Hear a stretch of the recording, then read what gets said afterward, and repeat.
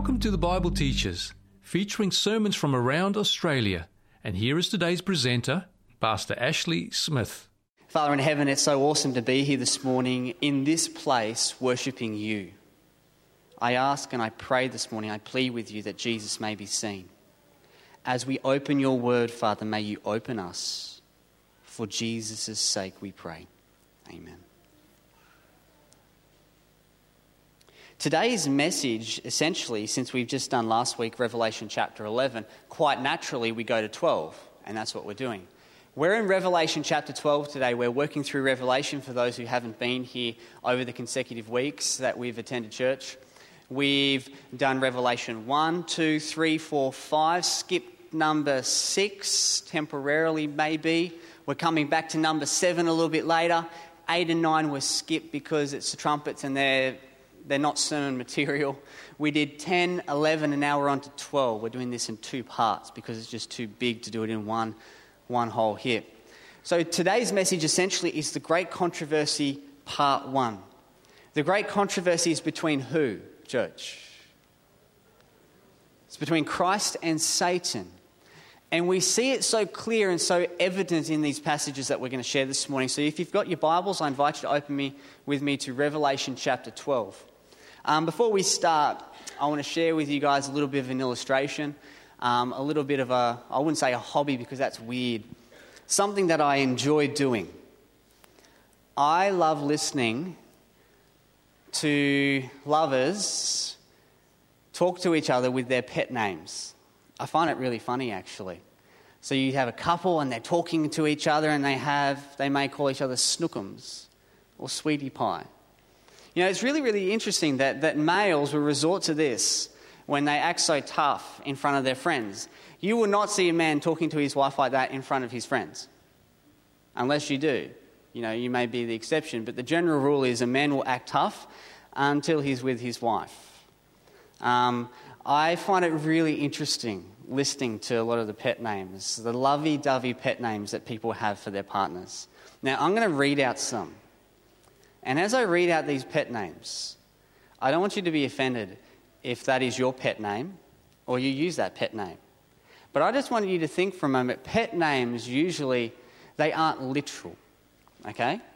They aren't literal. It's kind of a term of endearment. It's not a literal thing that you're calling that person. Let me call out a few. Babe. How you going, babe? Now, when I think of the word babe, when you think of the word babe, what do you think of? I think of pig. Obviously, it's not literal. Sweet cheeks. Sweet cheeks? So obviously they've put sugar or something on their cheeks. I don't know what that's about. Snookums. What in the world does that even mean? Does anyone know what that means? Snookums. Sorry if I might be giving you guys some hints here. Here's some good names. Baby doll. When I think of doll, I think of something that's stationary and rigid. It just has one expression. No personality. What a compliment. Baby doll. Muffin. A bit of flour, a bit of egg, and a bit of sugar. Ducky. Waterfowl. That's what I think of. Baby cakes, whatever that is. Pudding. Slop. That's essentially what that is. Snuffleupagus. If you're not acquainted with Sesame Street, it's a big hairy elephant. Yeah, I hope that no one uses that one. Smoopy. Here's a personal favourite. It's not really a symbol of anything. It's hey you. Booger and tap or faucet.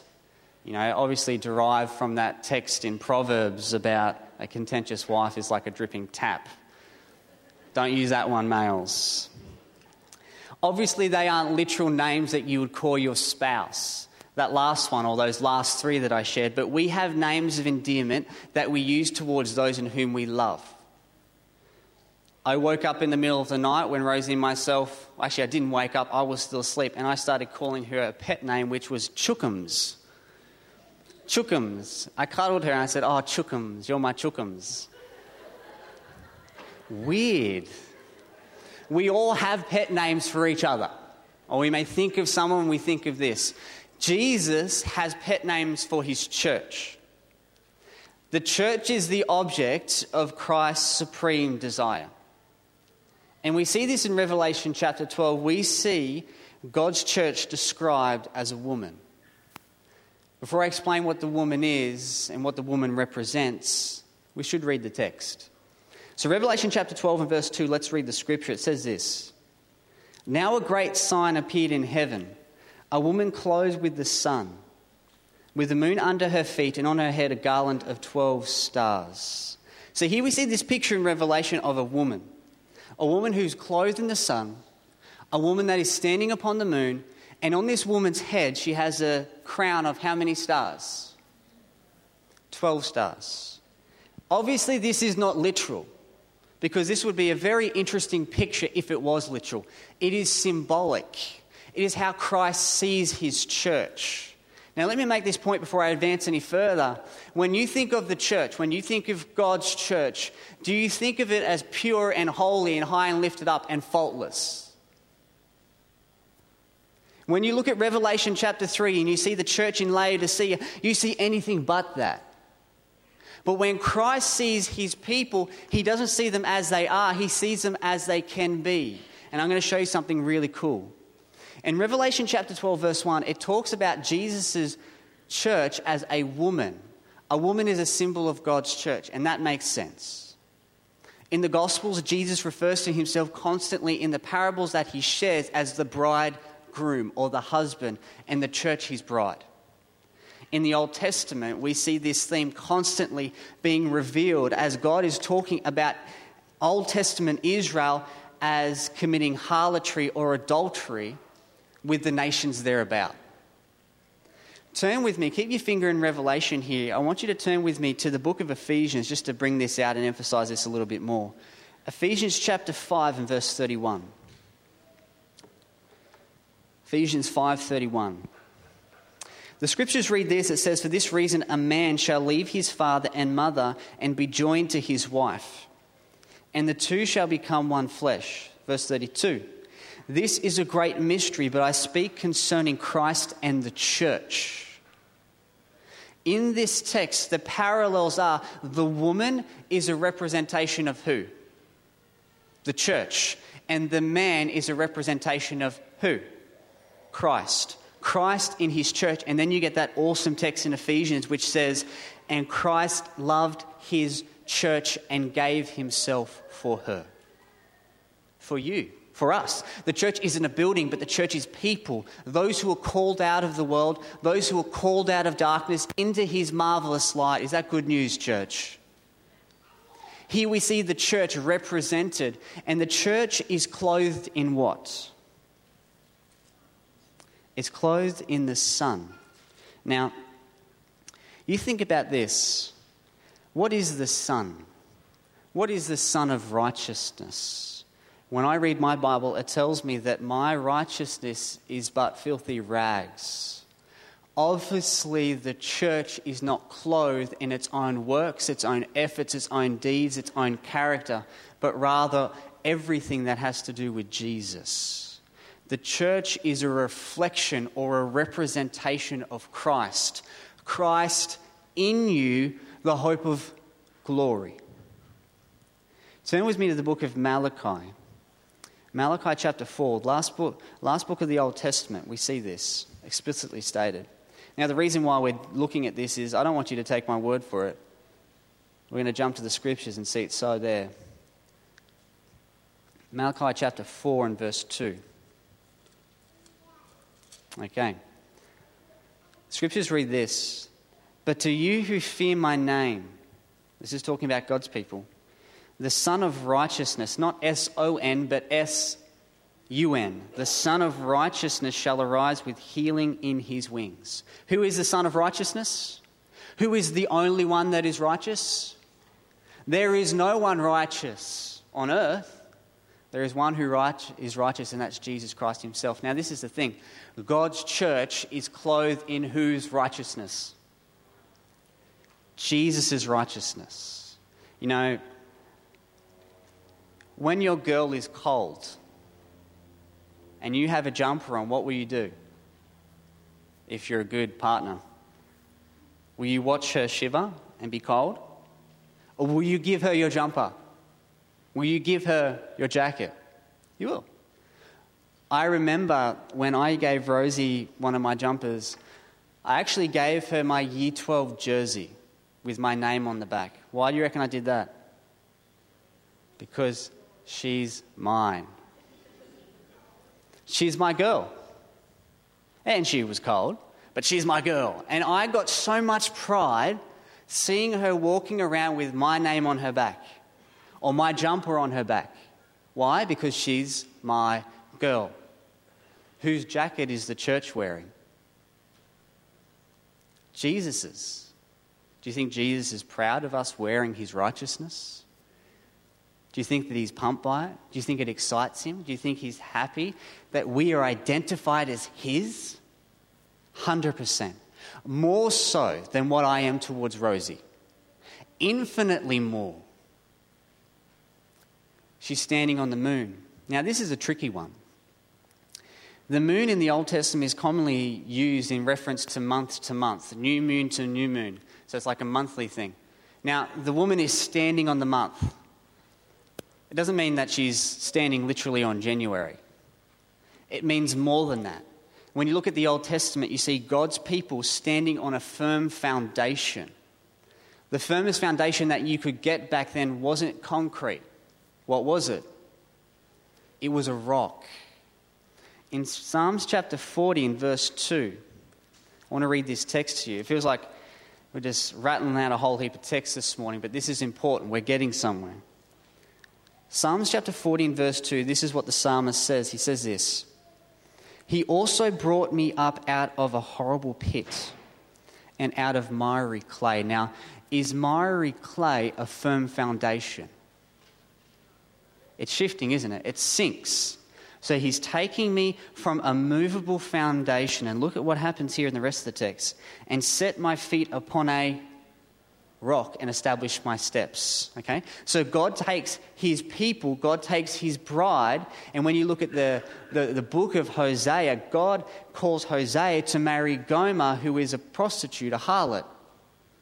He takes this woman out of the miry clay and puts her on a firm foundation. Isn't that cool? Has God done that for you? Has God taken you out of the miry clay where you were hopeless and given you a hope?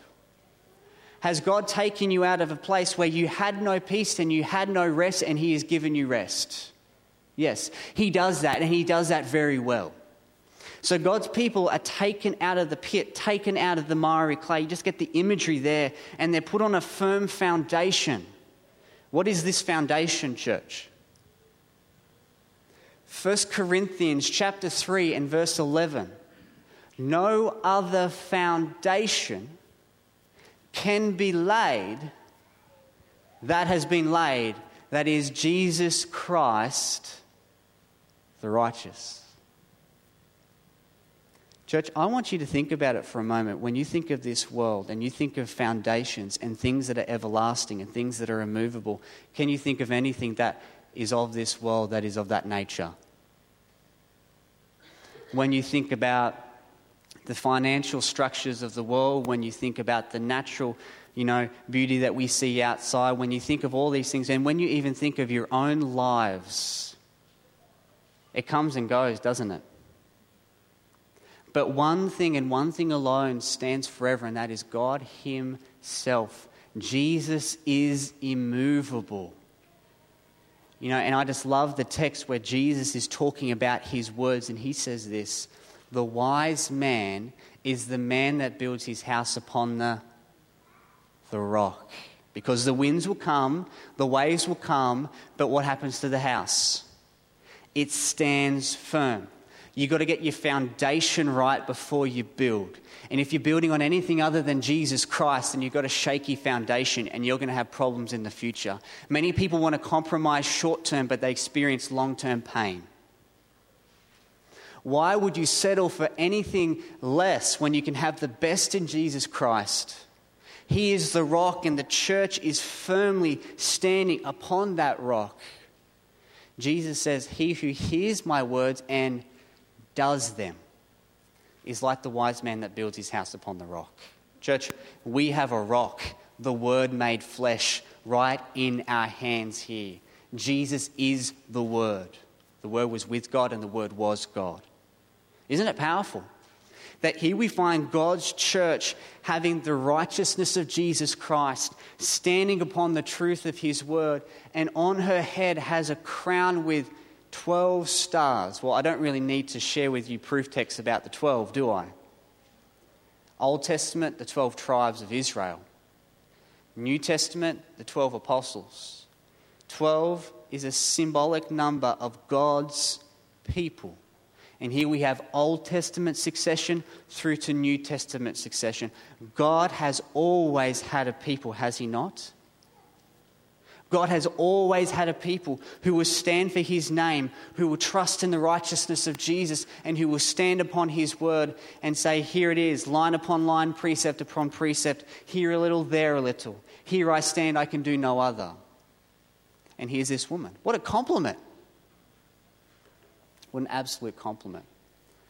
In verse 2 of Revelation chapter 12, so we've been back to Revelation. Now we got that out of the way. Trust me, we're not going to be doing any more here, there, all over the place. Okay? Even though it's good, I like to hear the pages turning in the Bible. We're going to kind of slow down a little bit.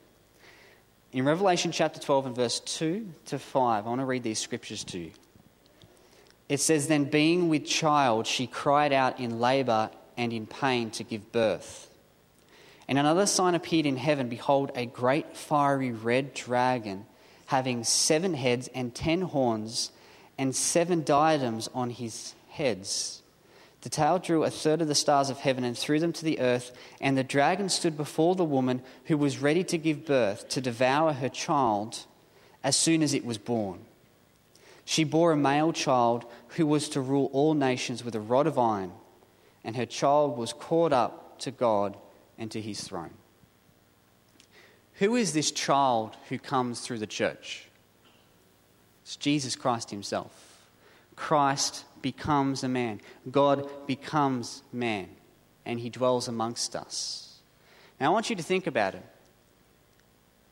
Jesus comes and he's born of men. He's in the manger, in the swaddling cloth. What does Satan do next?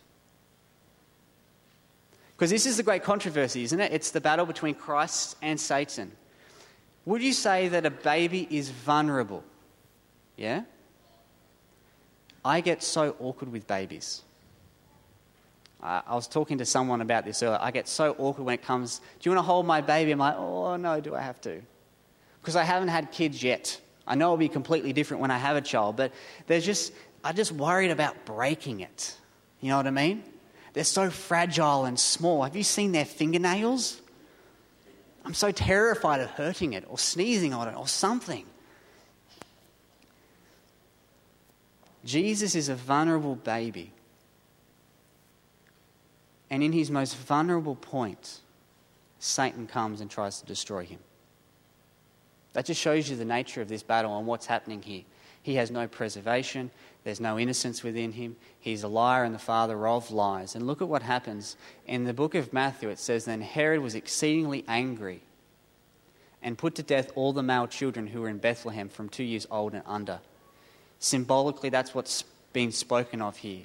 The dragon, representing Satan himself, obviously. But did Satan come personally, visit the manger or the stable, go to the manger of Jesus, and then try to destroy him? Is that how Satan works?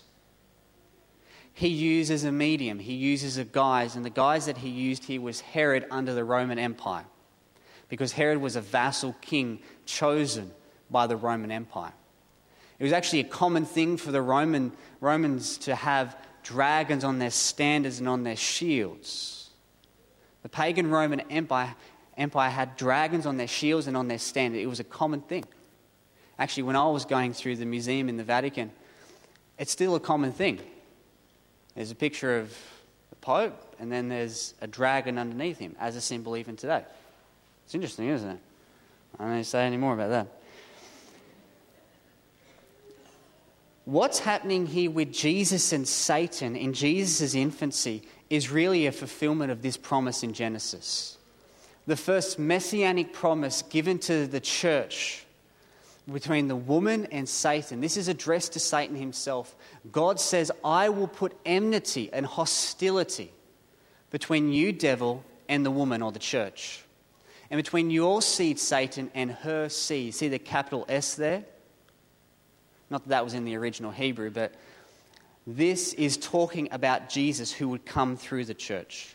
As soon as Jesus was born, Satan was onto the task trying to rub him out. But was Jesus victorious? Was he victorious? Are we glad he's victorious? Jesus ascends to heaven. He conquers Satan. He vanquishes Satan. He ascends to heaven, and it says that he is in heaven with a rod of iron. Who has a scepter? A king has a scepter. And what is being used here in Revelation chapter 12 when talking about the rod of iron, they're borrowing the language from Psalms chapter 2, verses 7 and 9. I think we should turn there, just to keep everyone awake. Let's go there. Psalms chapter 2, verses 7 to 9.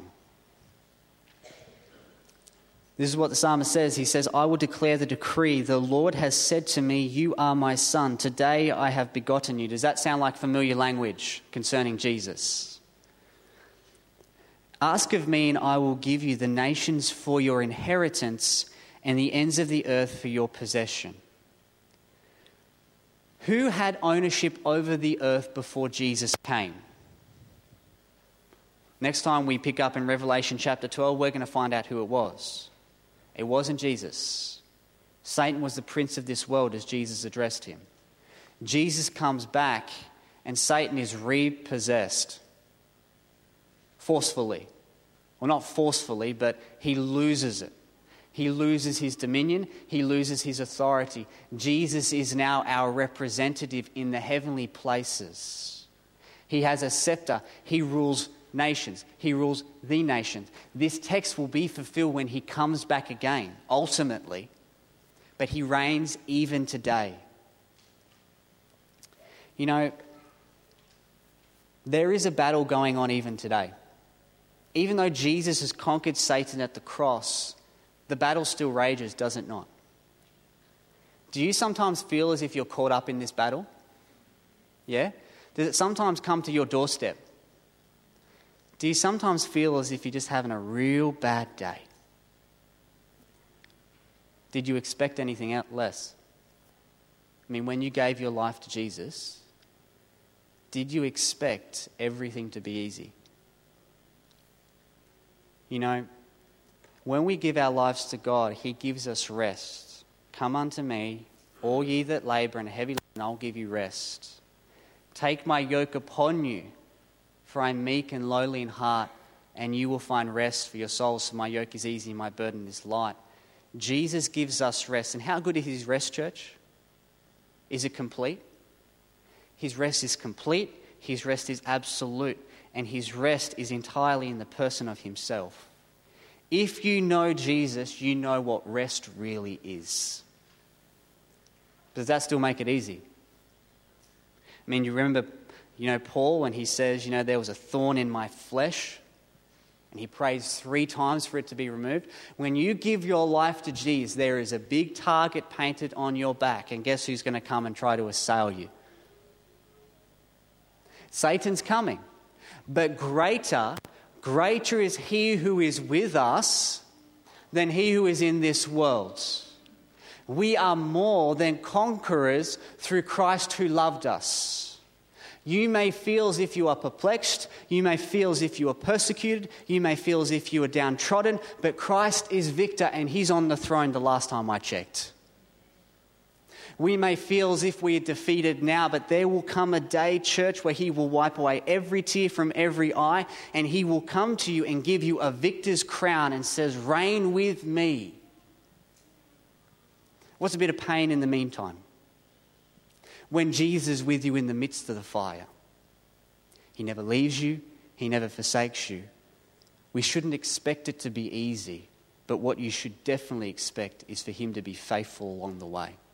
From beginning to end. His eye never wanders from you. And although the war has been won by Jesus' death on the cross, the battle still rages, and we all know that.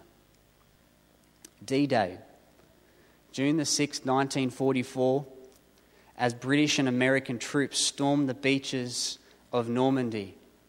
After some intense fighting and casualties, they won the beach and they pushed back the Nazi Germany forces.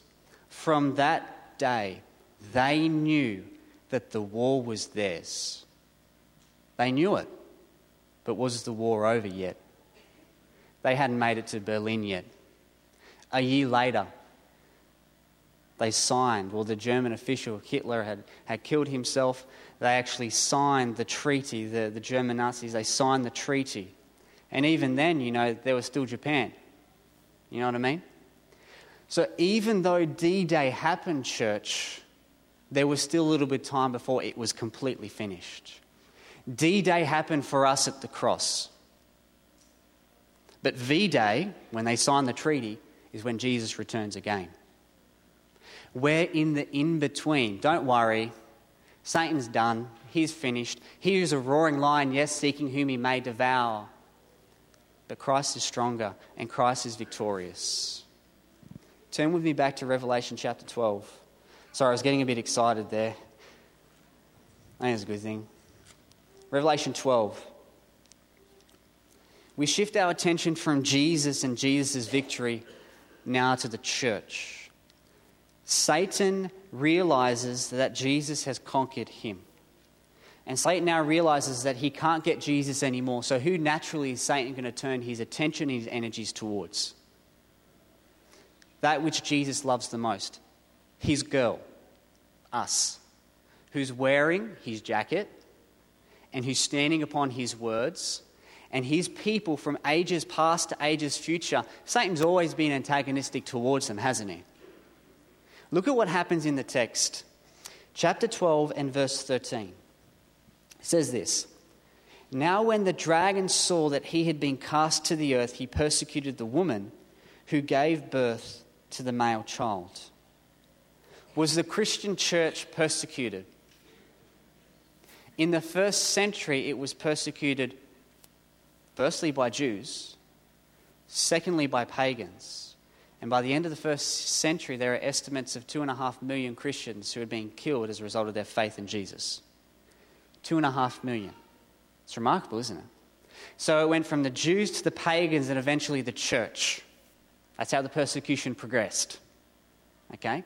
Look at this just here. Jump with me down to verse 14, the very next verse. It says this, "But the woman was given 2 wings of a great eagle, that she might fly into the wilderness to her place, where she is nourished for a time, and times and half a time from the presence of the serpent." Okay? With that in mind, church, we jump a few passages before to verse 6. It says virtually the same thing in just a little bit different language. Let's read it.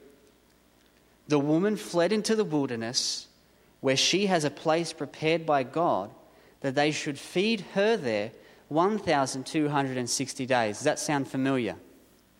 Yeah? 1,260 days. So there's a woman. The woman is escaping. She's going into the wilderness, and there's a time period attached.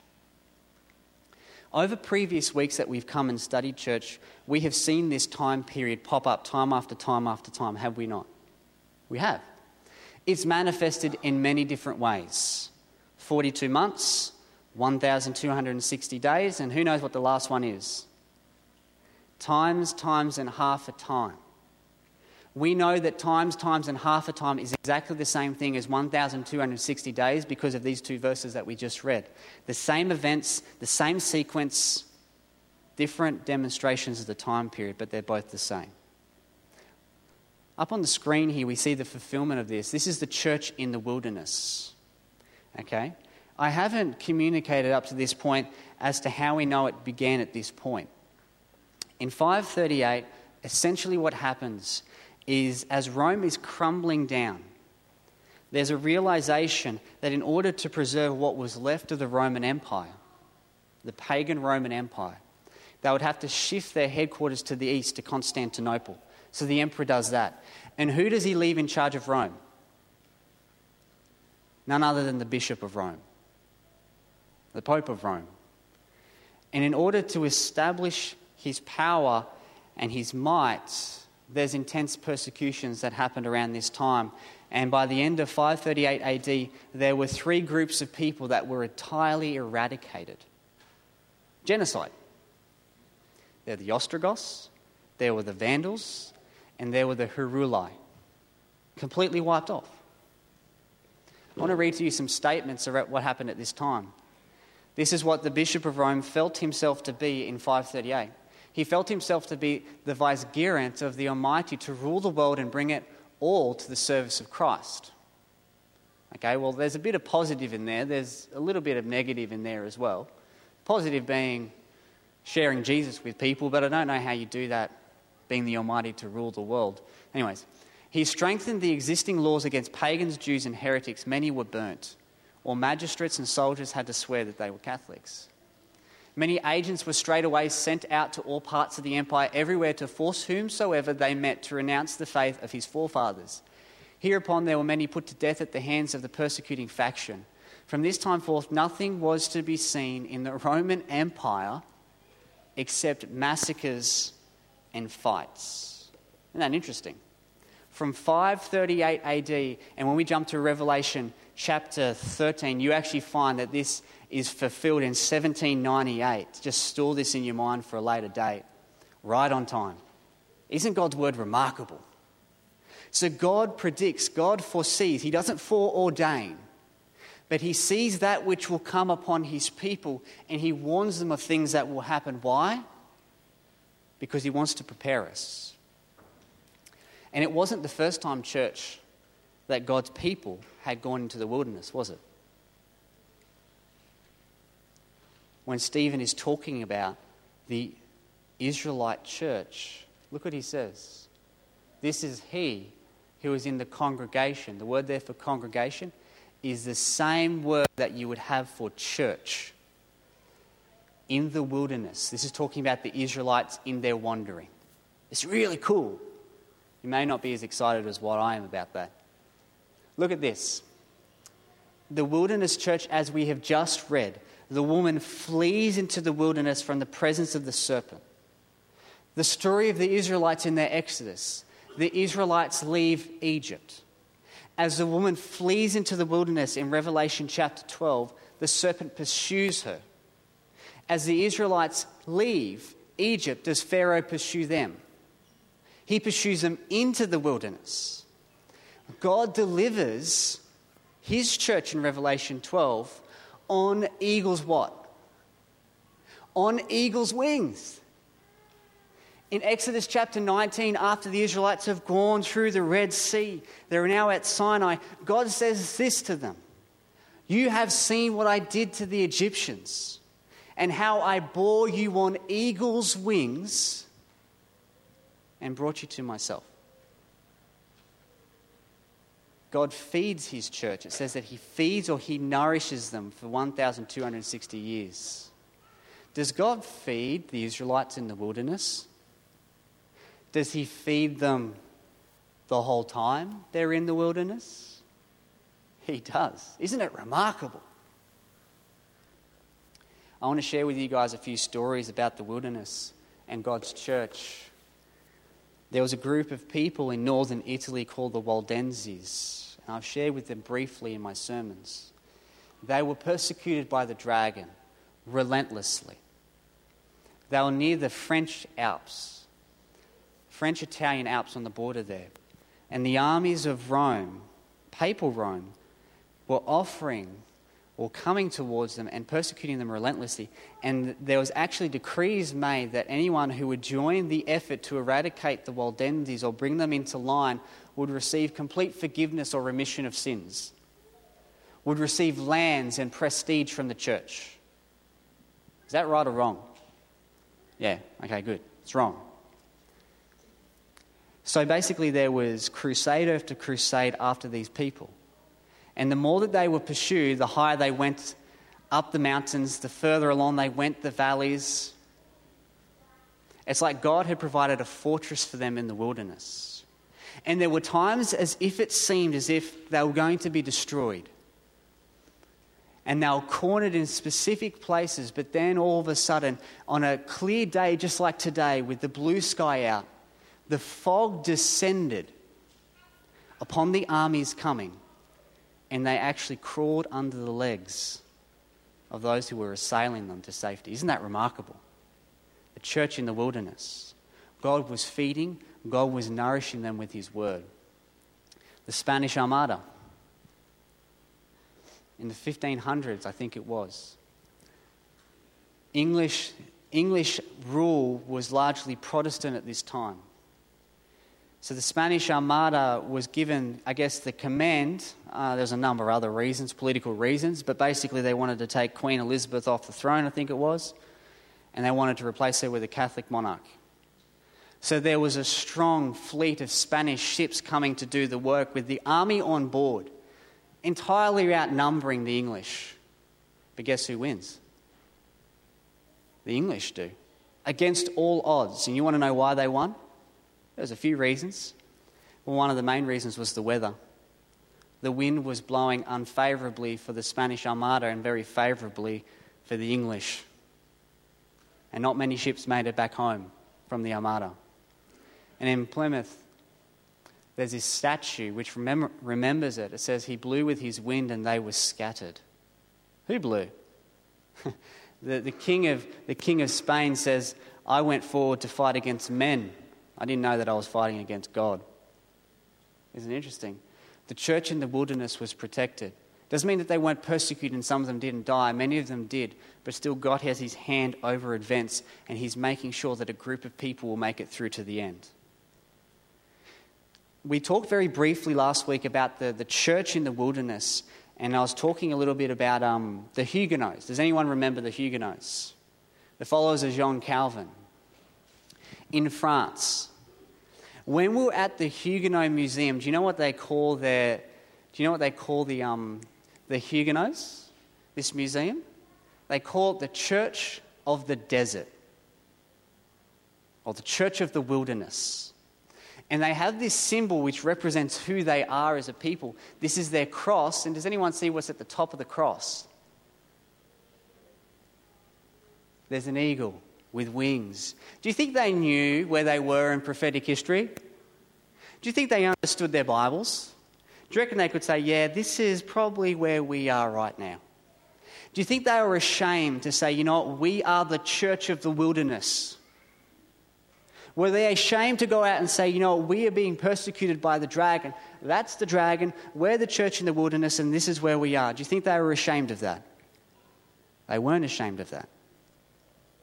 Here's a picture of them as well. You can hardly see this. This is from the museum. That's the preacher just there in a rocky cavern preaching to his followers in the wilderness.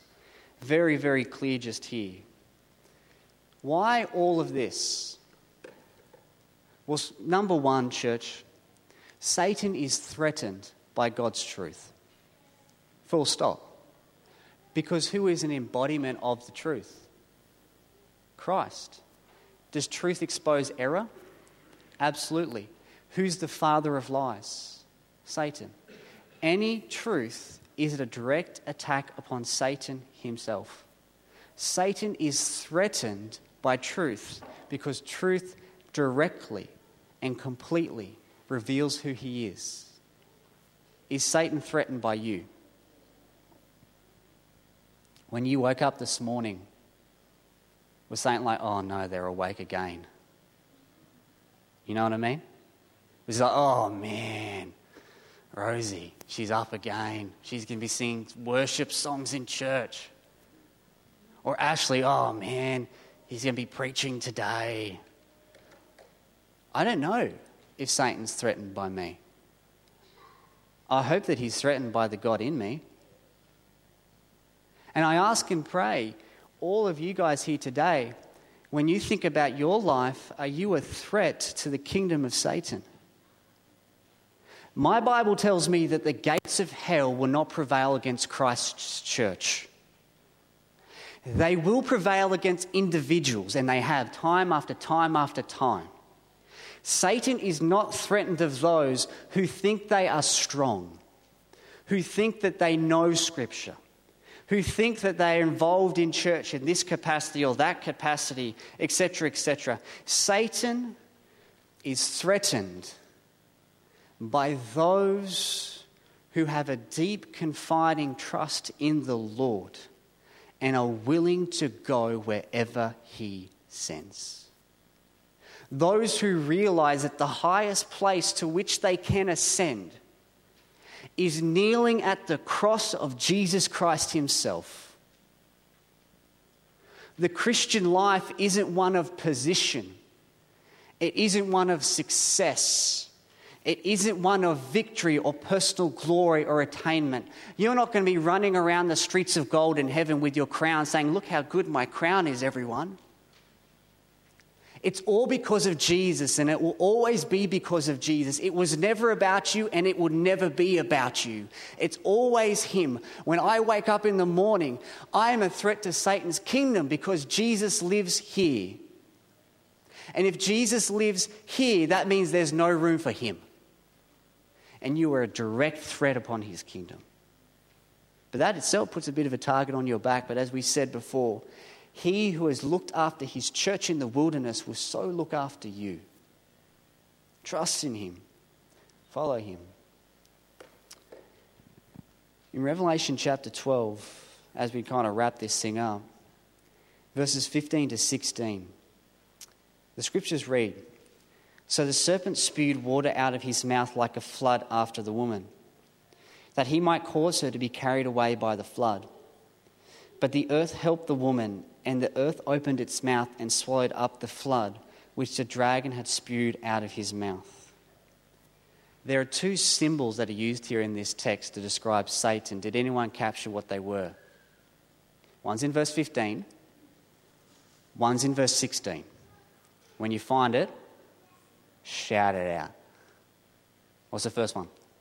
Serpent. What's the second one? Dragon. Both of them are symbols of Satan.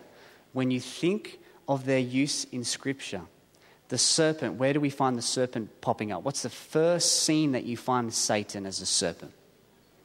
Garden of Eden. Did he force Eve to eat the fruit? What did he do? He deceived. Dragon, is a dragon powerful?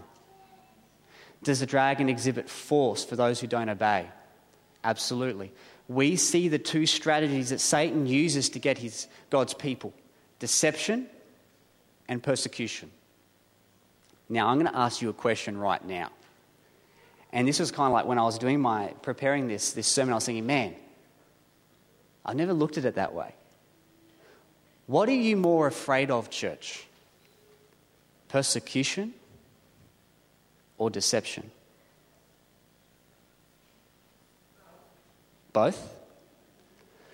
For most of the Christians I talk to, they think, oh man, when the time of trouble comes, persecution, flee to the mountains. Have you heard of that? Oh, it's going to be so bad. And it will be. You want to know something? You can see persecution coming. You can see it happening. Deception, you may be deceived and you don't even know it. It's true, isn't it? The church has always fared well with persecution. The blood of martyrs was seed to the church. The church has never fared well with deception. I'll give you a case example. The early church. Persecution, did it stop the message or did it spread the message? Spread it. Deception comes in. What happened to the message? Dark Ages. The church has never went well with deception. And it never will, because you don't know that you're deceived. Persecution? You could see it coming. We should be more worried about deception than persecution. And what does Satan do here as the serpent and as the dragon? He spews what forward? Water. You read the Psalms, and I've got it in my text just here, but I'm not going to go to it because we're running out of time. When you read Psalms 124, verses 2 to 5, it talks about floods. David's saying, the waters are coming up to my neck. Has anyone heard those texts before? he's talking about the enemies of God coming after him. The waters are coming up to my neck. Save me, O Lord, from the flood. The flood is a symbol for persecution and the enemies coming against God's people. So I want to show you just up on the screen here just, I guess, a visual representation of the church in the wilderness. Here we have the Celtic Christians in Britain. Right here, we have the Christians in Thrace that were destroyed by 538 AD. Here we have the Ostrogoths were completely wiped off the map in 538 AD. Waldenses in Torre Pellice in northern Italy. We have just here the Cathars, southwestern France. We have the Lollards, the followers of John Wycliffe, who were persecuted and destroyed. Here we have the Protestants who were destroyed during the Spanish Inquisition. Here we have the Hussites, the followers of Jan Hus. This is the church in the wilderness. Here we have the Lutherans from the Protestant Reformation. There we have the Reformed Swiss church from the Protestant Reformation. Here we have virtually the entire, Dutch nation. And there we have the Huguenots, many of them were persecuted, the church in the desert. And we have the Covenanters in Scotland. 18,000 of them were killed. And there's more of them that were killed throughout that whole map. Can you see that the Church of the Wilderness was quite extensive? Very extensive.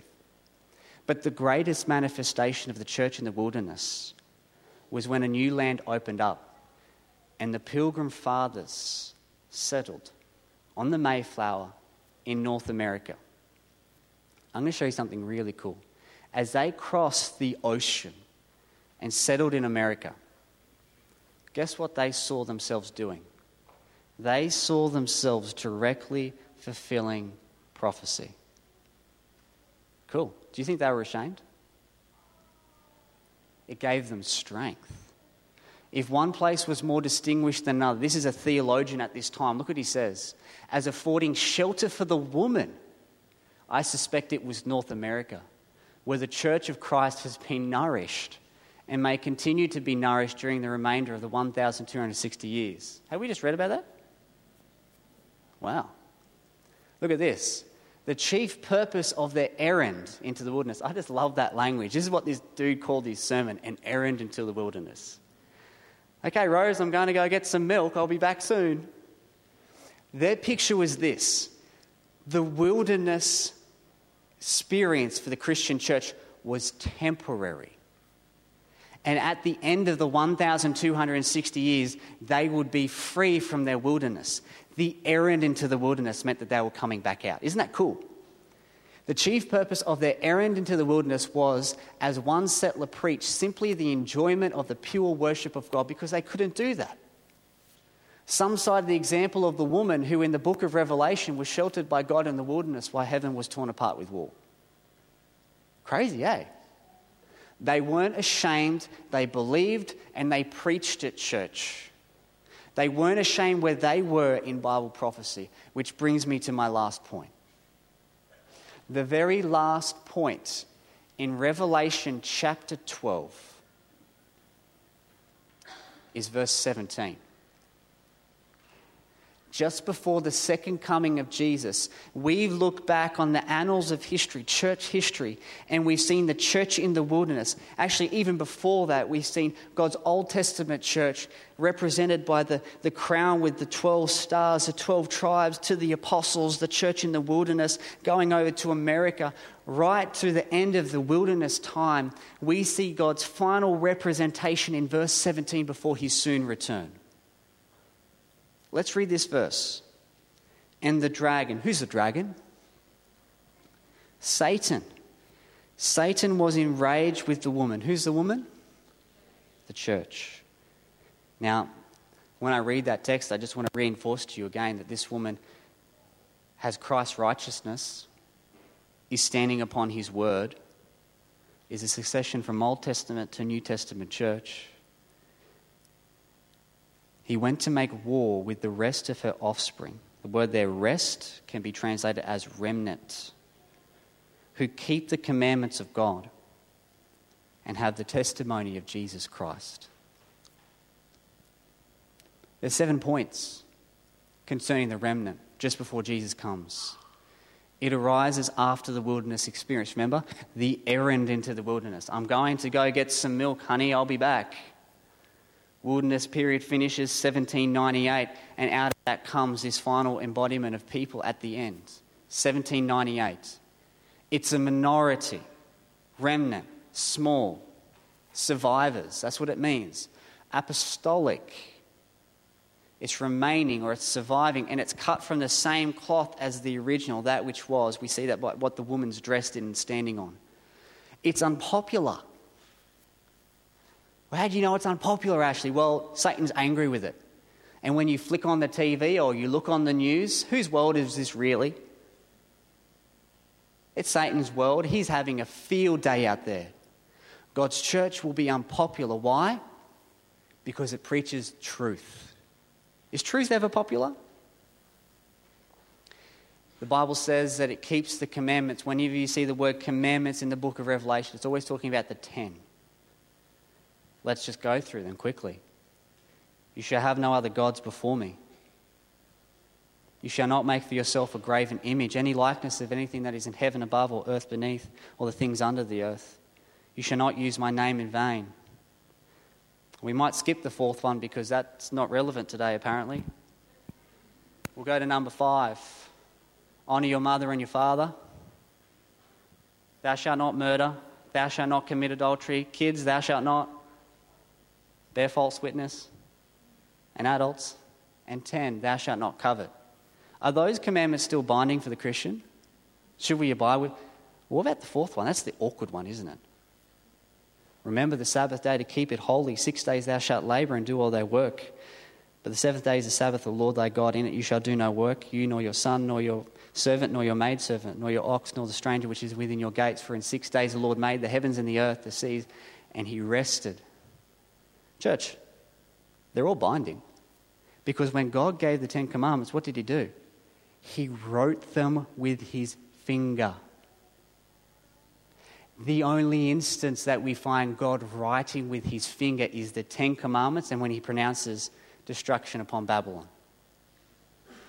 If God was giving you a document that was signed by his very own hand, he didn't even trust Moses to write it. Do you think it was going to be important? 100%. So God's church is faithful to the entirety of his commands, even the ones that don't make sense. It makes sense not to murder.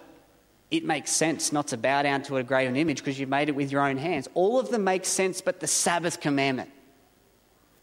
But God just says, I want you to trust what I say because when I say something, it should be enough. And this point about commandment keeping is very, very interesting because remember the woman is clothed in what? The righteousness of Jesus. It's not commandment keeping for the sake of earning God's favour. It's already received Christ's favour with the garment that he's given. See, that comes before commandment keeping in the text. God's people are commandment keepers. Why? Because the Spirit of God abides in them. He rests upon them and then he lives through them. Jesus says, if you love me, keep my commandments. They also have a prophetic gift, the testimony of Jesus Christ. John was sent to the island of Patmos in Revelation chapter 1 because he preached the word of God and the testimony of Jesus. John was a prophet. God's people at the end, it says in Revelation 19 verse 10, that the testimony of Jesus is the Spirit. Does anyone know what it is? Spirit of prophecy. Oh, that's a dirty word. The spirit of prophecy. This movement believes the prophetic message outlined in the book of Revelation. It sees where it is in the timeline. It sees where we have been, where we are, and where we're going. And it is unashamed of it, and it will preach it, it will testify of it. But even more than that, church, it believes in the gift of prophecy even today, as manifested in the life and gift and ministry of Ellen G. White. That's a characteristic point of the remnant in Revelation chapter 12 and verse 17. It believes in the second coming. How do I believe that? Well, it's right at the end of the churches before Jesus comes. Here's your 7 points. We have nothing to be ashamed about, church, with the message that we bear. And when I look at the Bible, God's remnant, he's always had one. Noah and his family, 8 hopped onto the ark. Lot? Well, 4 of them left Sodom. 3 of them survived. Think of another example. Children of Israel who went into the promised land, 2 families out of the whole generation. 1 tribe came back from exile. When Jesus was hanging on the cross, did he have the 5,000 men that he taught and fed? He was alone, bar for Mary, his mum, John. Church, the remnant has always been small. As people, we like crowds, we like popularity, we like to be where it feels good. Sin feels good. Just because something feels right doesn't mean that it is right. What God has said, what God has done, and what God is doing is what we should believe in. We should not be ashamed. I challenge those, and I don't know if there is any here, but given the message that we have preached, this has to be firm. If you have left the message intellectually, I want you to go to your Bibles when you get home, open the Scriptures, and study those things again. I challenge you to do so. For those who leave intellectually, when things get tough, as we see in the example of God's people throughout the ages, they simply fade away. May it not be so for you. May we study to show ourselves approved. May we be ashamed for nothing. Definitely not the truth, because He is the way, the truth, and the life. Father in heaven, we just want to thank you so much that our triumph is in Jesus. Absolutely, completely. When we see the church, we see nothing of ourselves other than the fact that we are the church. Our righteousness is yours. Our foundation is yours. The word in which we are to proclaim is yours. The history, Father, that we bear is yours. May we not be ashamed of it. May we not be ashamed of how you led your people in times past through the wilderness of Sinai, the apostolic movement through the preaching of Jesus' death and resurrection, the church that was hunted and persecuted throughout the dark ages. And Father, the church in which we are standing in today, Lord, may we not be ashamed of the message that we bear. May we believe it. May we proclaim it. And may we live it. For Jesus' sake we pray. Amen.